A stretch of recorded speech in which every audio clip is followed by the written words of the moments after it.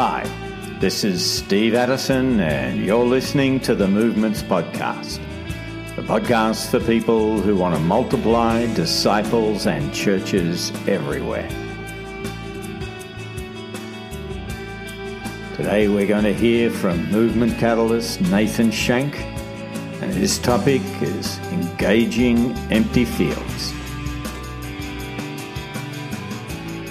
Welcome back to the Self-Discovery series, where we intend to identify priorities and, for that matter, define the objectives of mission from the pages of the Word of God.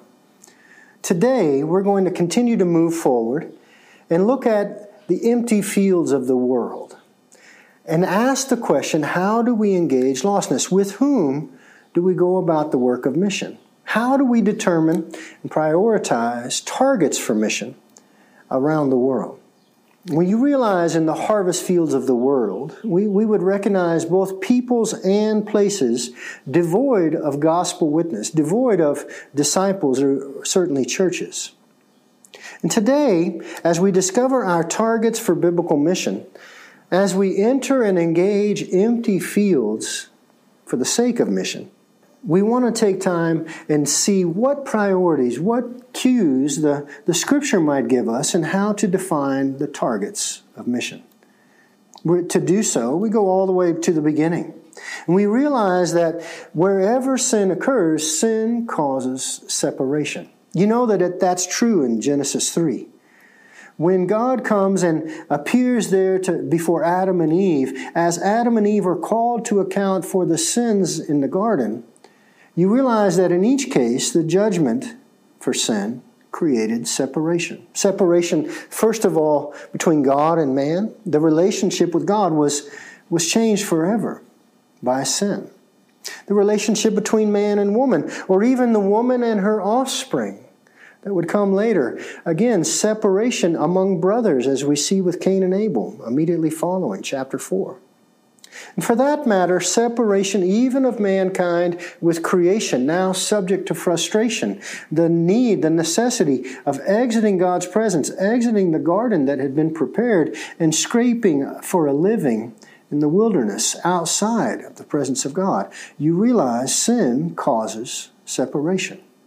So it is in our world today. In fact, as we go on in Scripture, even to chapter 10 and chapter 11 of Genesis, there the table of nations, the Tower of Babel, where some in chapter 11, after the flood, spread there into the plains and sought to make a name for themselves.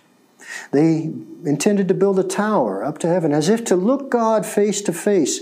And among those who intended to make a name for themselves, God comes once again for the sake of judgment. The result there is separation. The peoples there involved in building that tower and committing that sin scattered around the face of the earth. For that matter, the languages confused as a judgment for sin.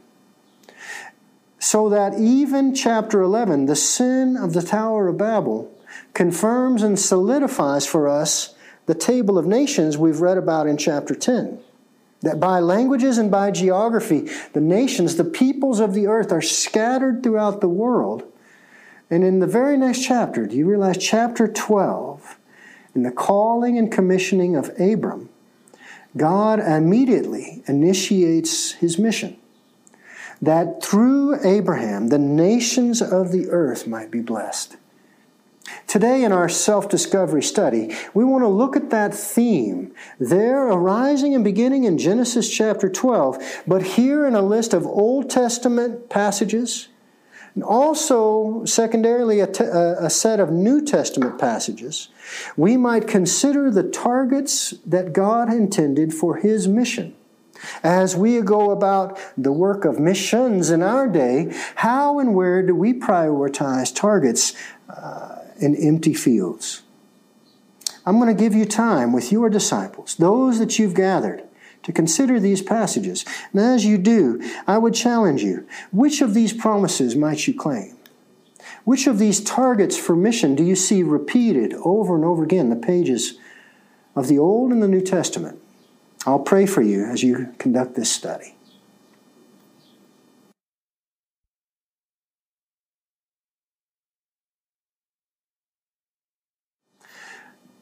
As we conclude the study today, I'm going to just ask you, as you read these passages, whether from the Old or the New Testament, were there specific promises that stood out?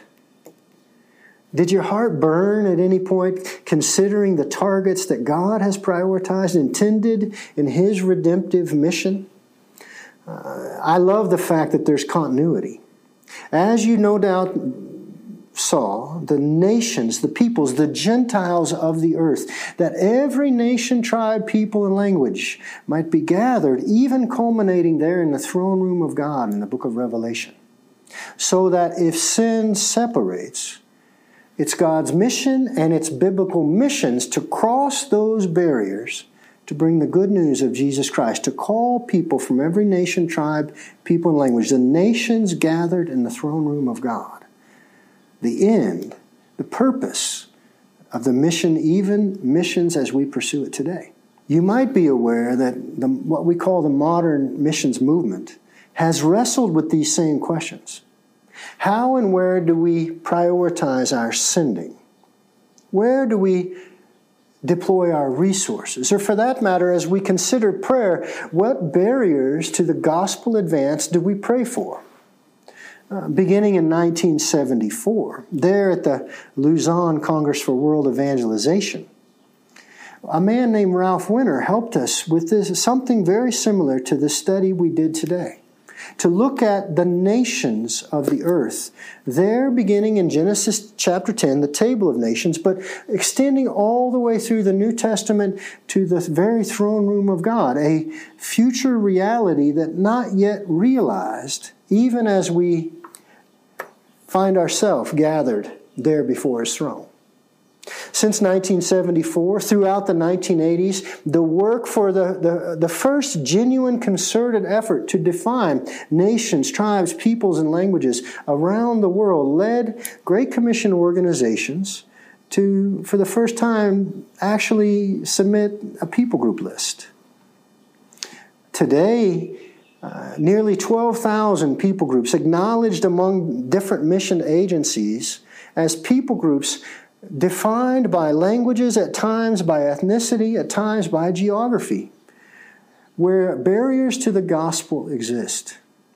Among those people groups, throughout the 1980s, 1990s, the AD 2000 movement sought to bring and even began to prioritize certain groups with the smallest percentage of Christianity, naming and referencing them as unreached peoples, UPGs.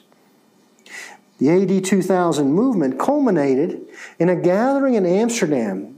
In the year 2000, the Billy Graham Evangelistic Association gathered Great Commission agencies from all over the world there in Amsterdam to ask the question, just how far have we come in reaching the peoples, the languages of the world? It was at that meeting that they realized not only were there groups that remained unreached, a very small percentage of Christianity, but there were many groups, even thousands of people groups that remained unengaged with the gospel.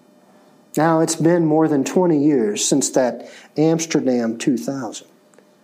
I want to tell you that today, in the generation we live, I want you to realize that even in the last 2 decades, the years since 2000, more than 2,000 people groups.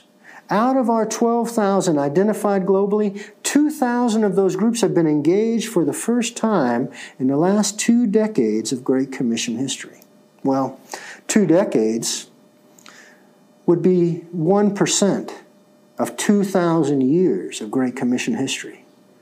20 of 2,000 years, that's 1% of Great Commission history.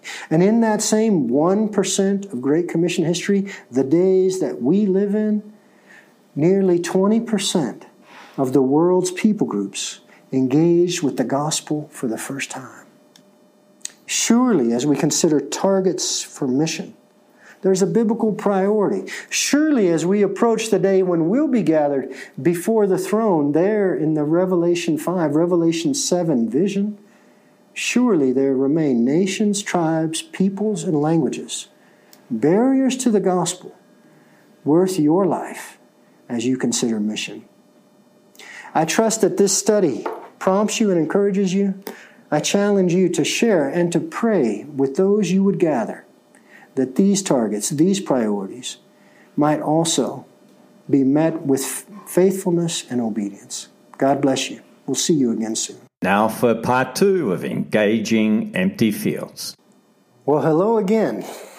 It's my privilege to welcome you once more to the Self-Discovery series, where we attempt to discern and define mission according to the pages of the New Testament. Today, we're going to carry on. We're going to continue. Look again at that matter of engaging empty fields, pioneering in mission.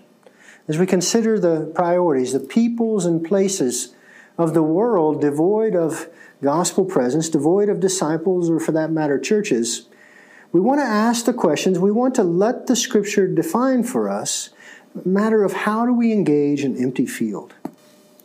So as we determine targets, as we seek to identify peoples and places, our targets for mission around the world, we intend to be led by the pages of Scripture. That's the purpose of today's self-discovery study in the matter of entry, engaging empty fields and pioneering mission. Let's consider, first of all, the example of the Apostle Paul, recorded for us in Acts chapter 17. If you've got a Bible, you can turn, and I'll read there, beginning with verse number 24. You know this context. You know that as Paul went ahead of Silas and Timothy there to the city of Athens, he was perplexed. He was surprised to see the idolatry of the city.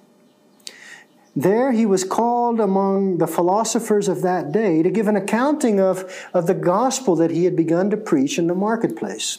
And so as he's gathered there, what we call Mars Hill, in his address in Acts chapter 17, I'll read from verse 24. As Paul continues, he says these words, "The God who made the world and everything in it is the Lord of heaven and earth. He does not live in temples built by human hands. And he is not served by human hands as if he needed anything. Rather, he himself gives everyone life and breath and everything else." Look at verse 26. "From one man he made all the ethne, the nations, that they should inhabit the whole earth and be marked out their appointed times in history and the boundaries of their lands." God did this so that they would seek him, perhaps reach out for him and find him, though he is not far from any one of us. In this example of the Apostle Paul, as he proclaims the good news to those philosophers of his day, Epicurean, Stoic philosophers there in Athens, you realize that Paul expected to find God at work. He knows the nature of our eternal God, the one who said, "Let there be light." He intended to shine light. And in fact, as we read, he decided and discerned the times and the places, the boundaries and borders, and the places of each man's birth. God did this, verse 27, so that some of them might reach out and find him, though he's not far from any one of us. Paul expected, even in that dark place, to find God at work. In fact, he's been working from eternity, determining the times and places for each one to be born. Paul believed that God's plan, even from the ordering of creation, the times and places for each one to be born was a matter of God's own choosing and sovereignty.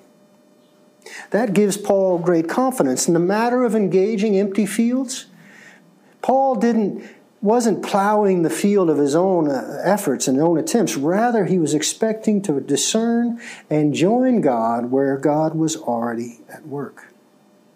Today, as we consider Paul's example here from the book of Acts, we're going to look also to the example of our Lord. Do you realize that in Jesus' Galilean ministry, his 3 years ministering among disciples, even from the first day, Mark chapter 1, that those who would follow him would be trained, equipped as fishers of men.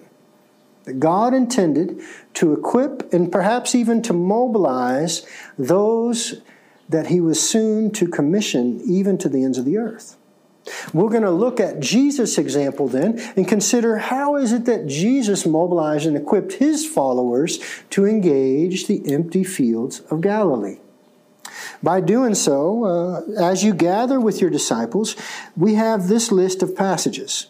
Each one of them an example of Jesus mobilizing, organizing 2 by 2 his disciples and sending them ahead of him to engage empty fields. Luke chapter 10, verse number 1, actually clarifies this for us very clearly.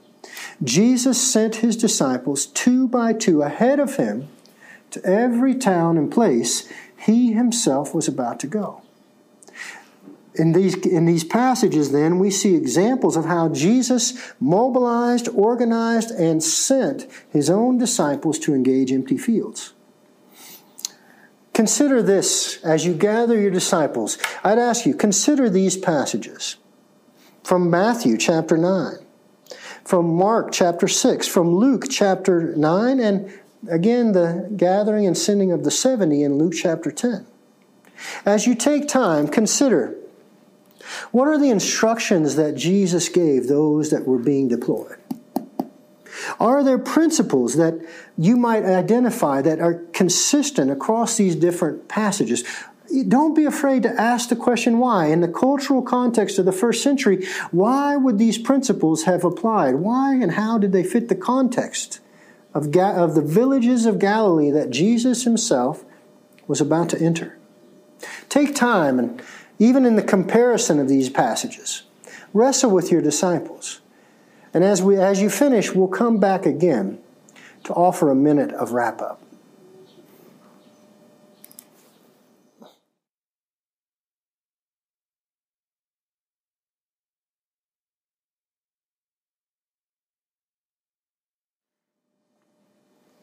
Did you enjoy that study? Surely, if you took time with your disciples, principles or even questions might emerge as to why in the first century what seems so countercultural to us today, Jesus instructing and even mobilizing his disciples to go into fields that he himself intended to engage. Well, now begins the hard work. To take from principles from the first century and seek to apply them to the fields that we consider for missions in our century, in our generation. No simple task. But again, you have everything you need with the Word of God, the Spirit of God that indwells you, for that matter, the people of God around you as you discern and interpret these passages, consider these priorities, and even Jesus' instruction as he mobilized fishers of men for the first time. Surely, there are ways we might simplify our patterns, our plans. If we were to think about this matter of entry strategy, how do we engage empty fields? We see many patterns, a menu of options from schools to hospitals to the digging of wells and other things. Food programs, orphanages, all good things, all to be commended among the Great Commission community. And yet, when we look at the first mobilization, Jesus using only and even at times limiting the things in the hands of his disciples so that they might find God at work, that they might join him in doors that only God could open. The question comes, how then do we apply those principles today? The hard work of taking it from the first century and applying it to the fields we are engaged in ministry or mission, even in our generation. I trust that God will lead you in this. I imagine there'll be needs to simplify. There'll be opportunities to evaluate not just how do we enter, but like Jesus, how do we mobilize our own disciples, organize and deploy them to multiply the mission and the work of missions around the world. Wherever you find yourself with your disciples, I challenge you, remind you that the first work of that pioneering task is to pray. The harvest is plentiful, the laborers are few. Therefore, beseech, ask the Lord of the harvest to send out laborers. I trust you conclude your study today with that same prayer. God bless you. We'll see you again soon. Now, if you're interested in working through this series as a group, You may want to follow the link in the show notes to Nathan Shank's YouTube channel, where you have a video of each and every session.